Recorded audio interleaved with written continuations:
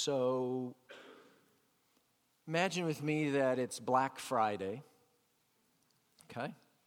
Which some of you know all too well. It's about 5 or so days from now. Some of you know it's like 5 days, 4 hours, and 7 minutes. I'm concerned for you if you know that, by the way. That's scary that you would know that.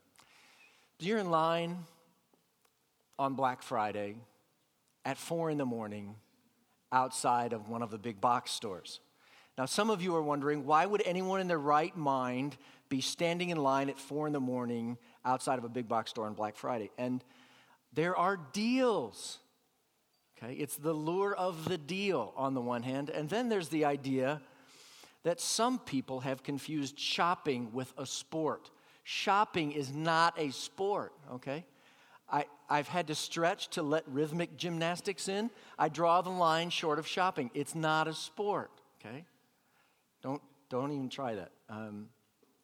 But at any rate, it's 4 a.m., it's dark outside, and you're standing in line with pepper spray in your pocket just in case any of the 250 million shoppers, most of whom are in line with you on Black Friday, try to take your TV, okay? You're in line for a TV, and you're standing there 4 in the morning, it's dark, and a guy approaches you. You reach for your pepper spray because you think he's going to cut in line. He just wants to talk. And he says, so what you doing? You say, well, I'm working out. This is my favorite sport. And I'm going to get a TV. I'm going to get a great deal on a TV. And he says, that must be a heck of a TV and a heck of a deal to have you standing out here at 4 in the morning. And you say, oh, yeah, 60-inch flat screen. It's fantastic.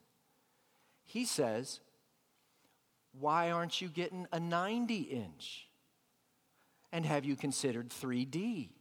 Because they now have 90-inch flat screen TVs, and you can get 3D. And you say, well, I'd love to, but I can't afford it. And he says, well, let me tell you about something. He says, there's another line just around the corner where you can get stuff for free. And it's stuff that satisfies. Are you going to be satisfied with a 60-inch when you know there's a 90-inch out there? And you say, yeah, I'll be fine with it, but your enthusiasm's starting to wane. And he says, well, look, there's stuff that can satisfy you in here, down deep. And it's free. It doesn't cost you anything except your place in line. How do you respond to that offer? I mean, you've been in line for 4 hours. It's a great deal on a great TV. How do you respond to that offer? Let me back it up a bit. Back from Black Friday this year, let me back it up a bunch. Let's go all the way back 2,700 years ago. Okay? It's not Black Friday. It's black every day. Because you are living in Israel during a time of captivity. God, as a judgment upon your people for their sin, has sent you into captivity, and Babylon has carried you off, and you are far from home. You are living as a captive. It's said that your people sit by the waters of Babylon and weep. And your captors mock you, and the images of their gods surround you, who apparently have defeated your God. One writer put it this way. He says, the people were strangers in a strange land, separated from their homeland by hundreds of miles of inhospitable wilderness. They felt alienated from their God, who they believed had turned his back on them. The glory of Jerusalem and its temple were but a faded memory that only brought them pain to think about it. These unfulfilled longings brought them to the edge of despair. So the lines that you're standing in are not lines for luxury items and stocking stuffers. You're in a line for food and water. and a man approaches you. And this is what he says in Isaiah 55. He says, "Come, everyone who thirsts, come to the waters, and he who has no money, come, buy and eat. Come buy wine and milk without money and without price. Why do you spend your money for that which is not bread, and your labor for that which does not satisfy? Listen diligently to me, and eat what is good, and delight yourselves in rich food." It's a stunning invitation to a suffering people. It's an invitation for the best of food and the finest wine. At no cost.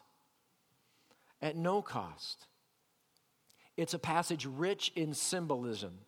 John Piper interprets the drinks this way. He says it's spiritual water for the refreshment of dry and dead souls. It's spiritual milk for the nourishment and strengthening of weak souls. It's spiritual wine for the exhilaration and joy of sad and disheartened souls. It's an invitation to satisfaction in here deep down. And in verse 1, it's interesting. It's for people who are thirsty and broke. Okay? Those are the people that are invited to come. People who are desperate and have no other resources. Come, it says, everyone who thirsts. Buy without money. Verse 2, we see that it's for people who are misguided and dissatisfied. They have resources, but they've spent them on things that don't satisfy. It's for people who have been lured into standing in the wrong line. That's who the invitation is for. What I want to make sure that you see today is that there really is a wrong line. A bunch of them, actually. And this time of year, you're going to be bombarded with them. Here's a case in point. I thought this one was a stereotypical example. Maybe you've seen it. It's a Lexus commercial for the 2013 LSF Sport. Okay? If you watch the actual commercial on TV, it's this guy living the life. And the reason that he's living the life is he's got the LSF Sport. The tagline on their ads is this: "Someday your life will flash before your eyes. Make it worth watching." Okay. The idea is that buy this car, have a worthwhile life. You know, I want to make sure that you get it. That's marketing hype, okay? Buy the car, you don't get the life. You get the payments, okay? Owning this 2013 LSF Sport does nothing more to enrich your life than driving my 98 Ford Ranger, okay? Maybe just a little bit more than my 98 Ford Ranger, but not much, okay? It's hype. It's worse than hype. It's a lie. This cannot satisfy, not in here, not deep down. It is what Isaiah calls that which is not bread. And to the extent that we live our life apart from the line that leads to satisfaction in God, if we stand in any other line, then these two verses, they describe us. We are either desperate or misguided. We are dissatisfied in here, deep down, no matter how good a deal we get. And every day, multiple times a day, we hear the voices of vendors selling us that which is not bread and does not satisfy. And the more we partake, the thirstier our souls get. Time magazine put it this way. You can think of this symbolically. In 1955, the largest soda McDonald's offered was 7 ounces. That was a large soda. Okay. In about 2007, they came out with a thing. Maybe some of you remember it. It was called Hugo. And Hugo was a 42-ounce soda. 400 calories just from Hugo alone. Our thirsts are getting bigger. Daniel Borstein, in his book, The Image, makes this observation about Americans. He says, we expect anything and everything. We expect the contradictory and the impossible. We expect compact cars, which are spacious. Luxurious cars, which are economical. We expect to be rich and charitable, powerful and merciful, active and reflective, kind and competitive. We expect to eat and stay thin, to be constantly on the move and ever more neighborly, to go to the church of our choice and yet feel its guiding power over us, to revere God and to be God, he says. Never have people been more masters of their environment, yet never has a people felt more deceived and disappointed.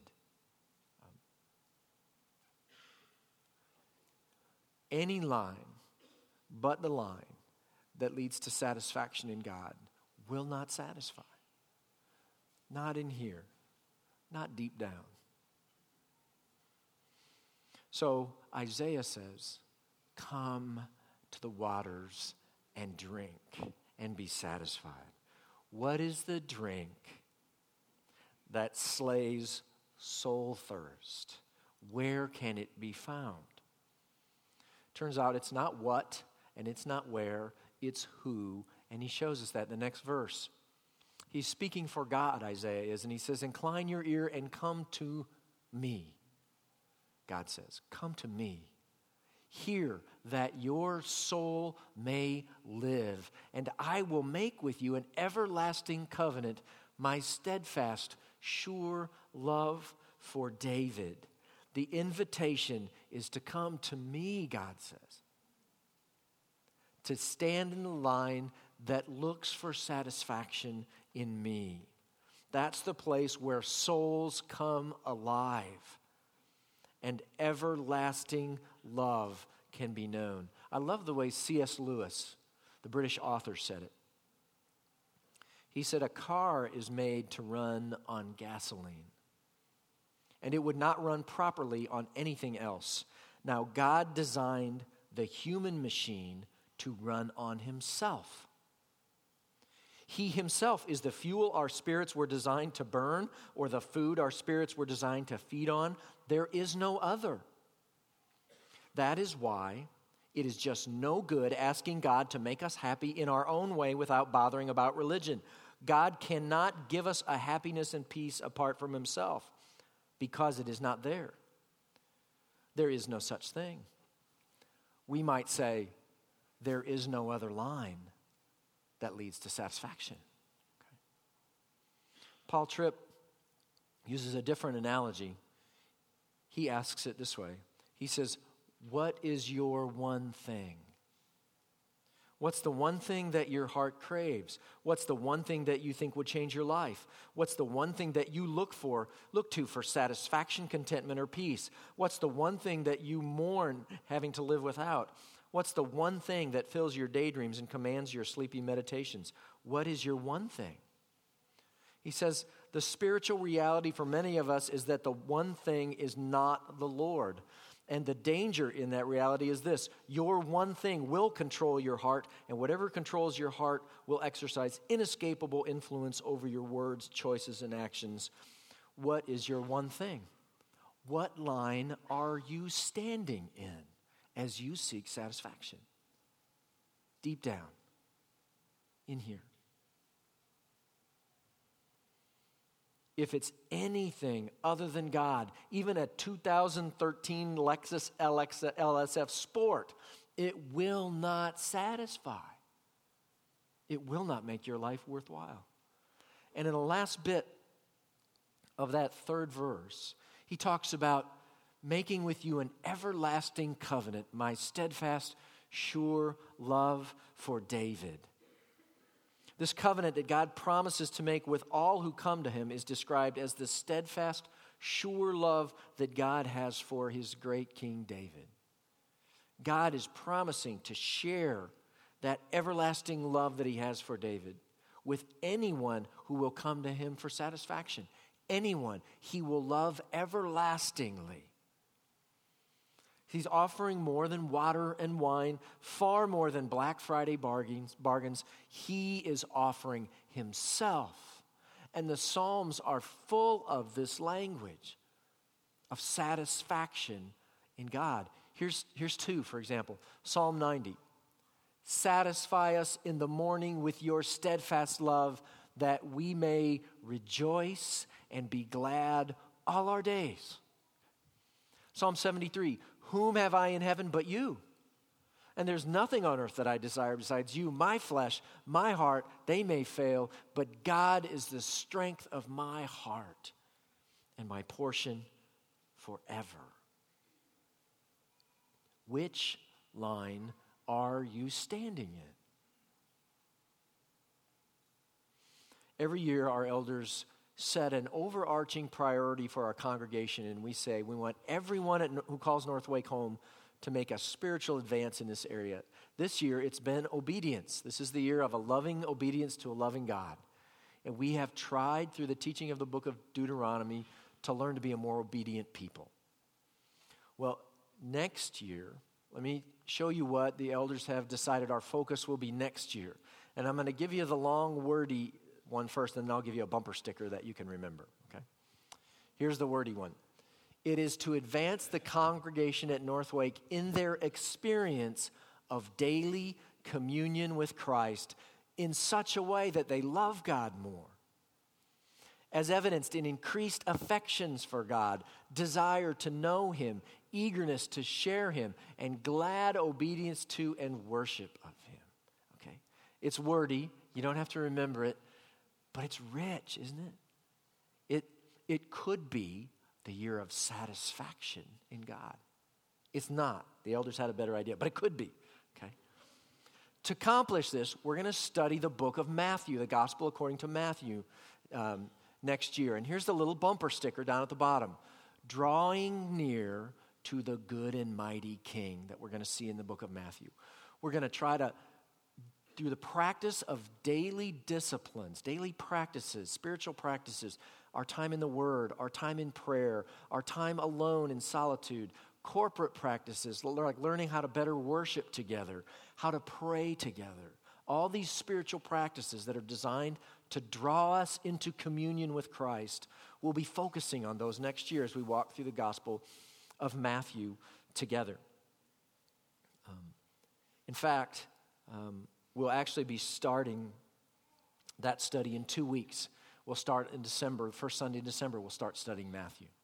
So we're going to learn how to draw near to the good and mighty King. One of our elders who's the marketing guy, he made it even more memorable. This is the year of drawing near, okay? So you can remember that. Somebody asks you what you're up to at Northwake, you can tell them that. So Isaiah's invitation is an invitation to come to the one who satisfies our soul. And it's an invitation before anybody else in this room, it's for you. It's for you. Isaiah is speaking to you. And he is saying, if you will come and seek satisfaction in God, you will find it like nowhere else. He is speaking to you. He's speaking to us as a church family. But more than that, it's more than that. From us, he says, it's to go to all peoples. Look at this next couple of verses. He says, behold, I made him. That's probably a reference to the Messiah, the coming Messiah, to Jesus. I made him a witness to the peoples, a leader and commander for the peoples, for all peoples. He's thinking about King David, and King David as he prefigures Jesus, the great King. Christ is a witness and a leader to all peoples. It says, behold, you shall call a nation that you do not know, and a nation that did not know you shall run to you because of the Lord your God and of the Holy One of Israel, for he has glorified you. Revelation shows us how it's going to play out. The elders are gathered around the throne of God in this heavenly scene, and it says they sang a new song saying, worthy are you to take the scroll and to open its seals, for you, Jesus, were slain, and by your blood you ransomed people for God from every tribe and language and people and nation. And when it talks in verse 5 about a nation that you did not know, you shall come to you because the Lord your God has glorified you. You shall call a nation that you do not know. That you is the people of God. It's us. That we are going to invite nations and peoples to come, and we are going to be inviting. We are going to be attractive to them by the life that we live, satisfied in God. There is a satisfaction in God for all peoples through Jesus, and they will see it in us. Not so much in our prosperity as in our generosity, not so much in our acquisition as in our satisfaction, our contentment in God that draws people. We will invite and will be inviting. That's why we send Paul and Megan to India, so that they can invite and be inviting in the midst of people who've never heard the story of a God who loves them so that he would send his Son in the world to rescue them from the burden of their sin. There is a satisfaction in God for all peoples. For all peoples. Well, the invitation continues in verses 6 and 7. He says, seek the Lord while he may be found, and call upon him while he is near. Let the wicked forsake his way, and the unrighteous man his thoughts. Let him return to the Lord. Let them return to the Lord, that he may have compassion on him. And to our God, for he will abundantly pardon. The prophet is urging them and us to seek God. Especially the wicked are urged to seek God with the hope of finding him. And Alan Ross, in his writings on this, helps me realize that we're best not to think about the wicked being somebody else. The wicked is us when we're standing in the wrong line. Whenever we change lines, whenever we lack faith and give in to fear or unbelief or search for satisfaction somewhere else, it's us. It's us that are being called to seek the Lord. There is a sense of urgency to this. It's a temporary window of opportunity that we don't know when it will close. It is while he is near, when he may be found. It should give us great pause when we think of putting this off, that when we get our things in order, then we'll seek God. Once I finish school and I'm not having to work the extra job, I'll have more time, then I'll seek God. After I buy the toy, the shiny, fast one, then I'll seek God, because then I'll have both. Okay. That's a very dangerous way to think. To put on hold real satisfaction for the toys of Black Friday. Isaiah urges us, seek the Lord while he may be found, and call upon him while he is near. It's a temporary window of opportunity, the opportunity of a lifetime. And the implication is there will be a time when he cannot be found, when he is not near, when the window closes. I don't know what Isaiah has in mind about how the window closes. I don't know if he's thinking about some great cosmological event that ends our world and closes the window, or if he's thinking personally about the end of life for each one of us that closes the window. But either way, we simply don't know how long the window will stay open, and we neglect it at our own peril. Seek the Lord, he says. Seek your satisfaction in him. And then he tells us how to do it. He says in verse 6, seek the Lord while he may be found. Call upon him. That calling upon the Lord is a way to seek him. And calling upon the Lord, is just prayer. Praying is a manner of seeking, especially in our time of need. Like Psalm 50 says, God says, call upon me in the day of trouble. I will deliver you, and you shall glorify me. To call on God when we are in trouble is to place our hope in him intentionally by prayer. And so this coming year, we're going to learn how to pray, how to call upon the Lord in prayer more faithfully than we ever have before. We want to become a church who truly prays, who calls upon the Lord, so that this indictment that I'm about to read to you will not stick to us as badly as it does now. One writer says this, he says, how many times have we faced decisions and made them with a quick reckoning of our resources, but we did not seek the Lord's counsel at all. Seeking the Lord means pausing before a decision and looking expectantly to God in your heart and waiting to see how he might lead. And that's why I say we need to pray about our capital campaign. It's a great need. We don't just look at our checkbooks, but we pray and look at our checkbooks. Because we need to call upon the Lord. We need to seek him and his help. Seek the Lord while he may be found. Call upon him while he is near. And then he says, another part of that seeking is let the wicked forsake his way, and the unrighteous man his thoughts.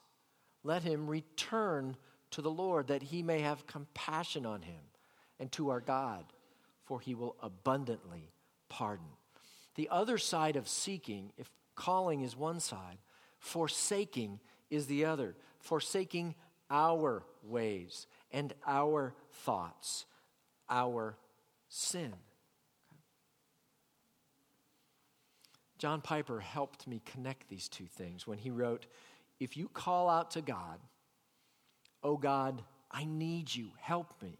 One of the very first things that will happen in answer to that prayer is that God will awaken in your conscience something in your life that needs to be forsaken. If God answers your call in that way and you refuse to forsake what your conscience condemns, then you cease to seek God. And your words become empty. You can't seek God where he cannot be found, in sin. And then he says very insightfully, he says, it would be like a man who leaves his wife, moves into his own apartment, has a regular sexual affair alongside his marriage, and then gets on the phone and calls his wife and seeks his wife. And she says, have you forsaken this woman? And he says, no, I can't. She says, then she will rightly say, then you are not seeking me. Your call is empty. You will seek me and find me as your wife when you forsake her and all others for me alone, just as you vowed. Seeking the Lord means forsaking the ways and the thoughts that are displeasing and dishonoring to him. You cannot seek him where he can't be found, in sin. Tim Keller puts it this way. He says, you remember when your mom used to say, don't eat candy before meals? Okay. Why did she say that? Because she knew it would ruin your next meal. The trouble with eating candy is that it gives you a sugar buzz, and then you don't feel hungry. Candy masks the fact that your body needs protein and vitamins. The sugar buzz from candy masks your hunger for the real nutrients that you don't have. He says things like sex and power and money and success, favorable circumstances act like spiritual sugar. Christians who have these spiritual candies may say, sure, I believe in God, and I know I'm going to heaven, but they're actually basing their day-to-day joy on favorable circumstances. When the circumstances change, it drives us to God. Because when the sugar disappears, when the candy gets taken away, we're forced to pursue the feast that our souls really crave. We'll hunger for the spiritual nutrients we really need. Listen to this translation of verse 2 of Isaiah 55 from the Message Bible. It's actually verse 2. And it says, come, buy your drinks, buy wine and milk, buy without money, everything's free. Why do you spend your money on junk food, your hard-earned cash on cotton candy? Okay? I'm not sure what the Hebrew word is for cotton candy, but it helps you get the idea, right? To seek him, we must forsake the junk food and the cotton candy. To seek him, we must forsake the other woman. We must return to him, the only one who can satisfy us truly in here, down deep. To call upon him and to forsake our own wicked thoughts and ways, that's what Isaiah means when he says, seek him now. Seek him now. While you hear the great invitation, seek him now.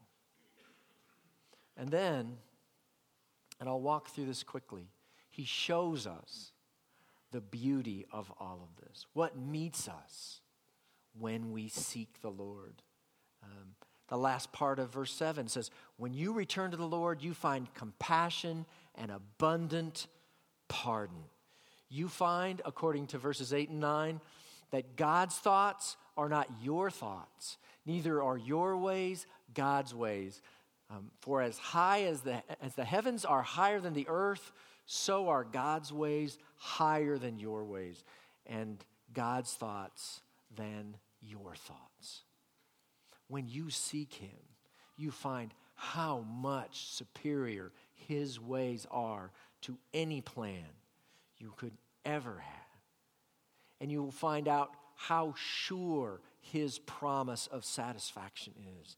In verse 10 and 11 it says, for as the rain and the snow come down from heaven and do not return there, but water the earth, making it bring forth and sprout, giving seed to the sower and bread to the eater, so shall my word be that goes out from my mouth. It shall not return to me empty, but it shall accomplish that which I purpose, and shall succeed in the thing for which I sent it.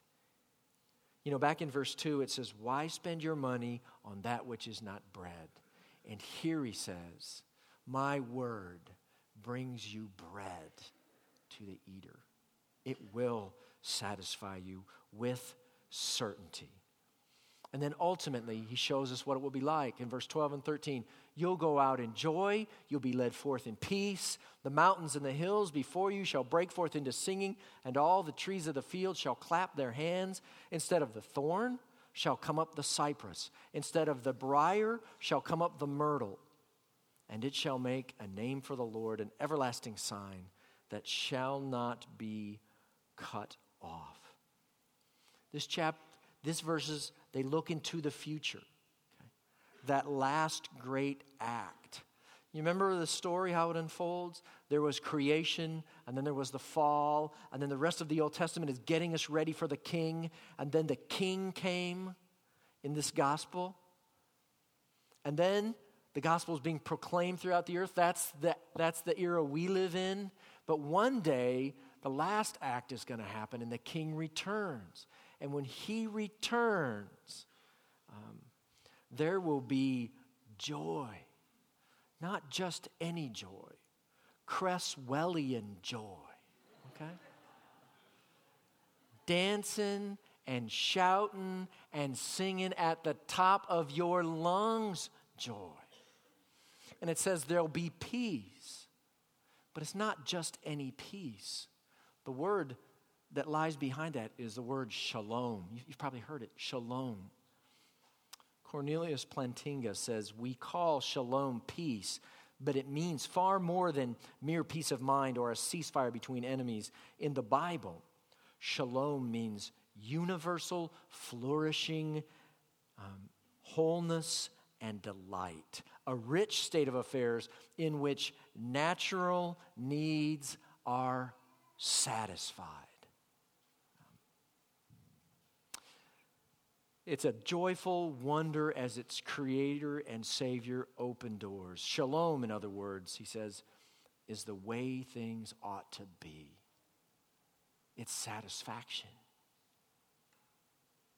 This is what awaits us ultimately and supremely and certainly when the King returns. Now this offer for you is 2,700 years old. And God has brought it to light today for you so that you would seek your satisfaction in the line that leads to Him and to Him alone. Let me encourage you. We're going to explore this theme throughout the next year of seeking and knowing God better and better and finding our joy, our satisfaction in Him, drawing near to the good and mighty King. But today, as we close our time together, I want to encourage you to consider the invitation that Isaiah is bringing to you. How do you respond to an invitation like that? You say yes. You say yes without question. And I want to use these closing two songs to be our yes. And as you worship the God who satisfies us, it's a chance for you to change lines. You know, maybe you've been dabbling in another line. Maybe you've been all your life in another line. Let's let these songs be our chance to say yes to God and to seek our satisfaction in Him. Would you stand with me? Let me read Scripture over us as a prayer, and we'll worship. Come, everyone who thirsts, come to the waters. He who has no money, come buy and eat. Come buy wine and milk without money and without price. Why do you spend your money for that which is not bread, and your labor for that which does not satisfy? Listen diligently to me, and eat what is good, and delight yourselves in rich food. Seek the Lord while He may be found. Call upon Him while He is near. Let the wicked forsake his way, and the unrighteous man his thoughts. Let him return to the Lord, that He may have compassion on him, and to our God,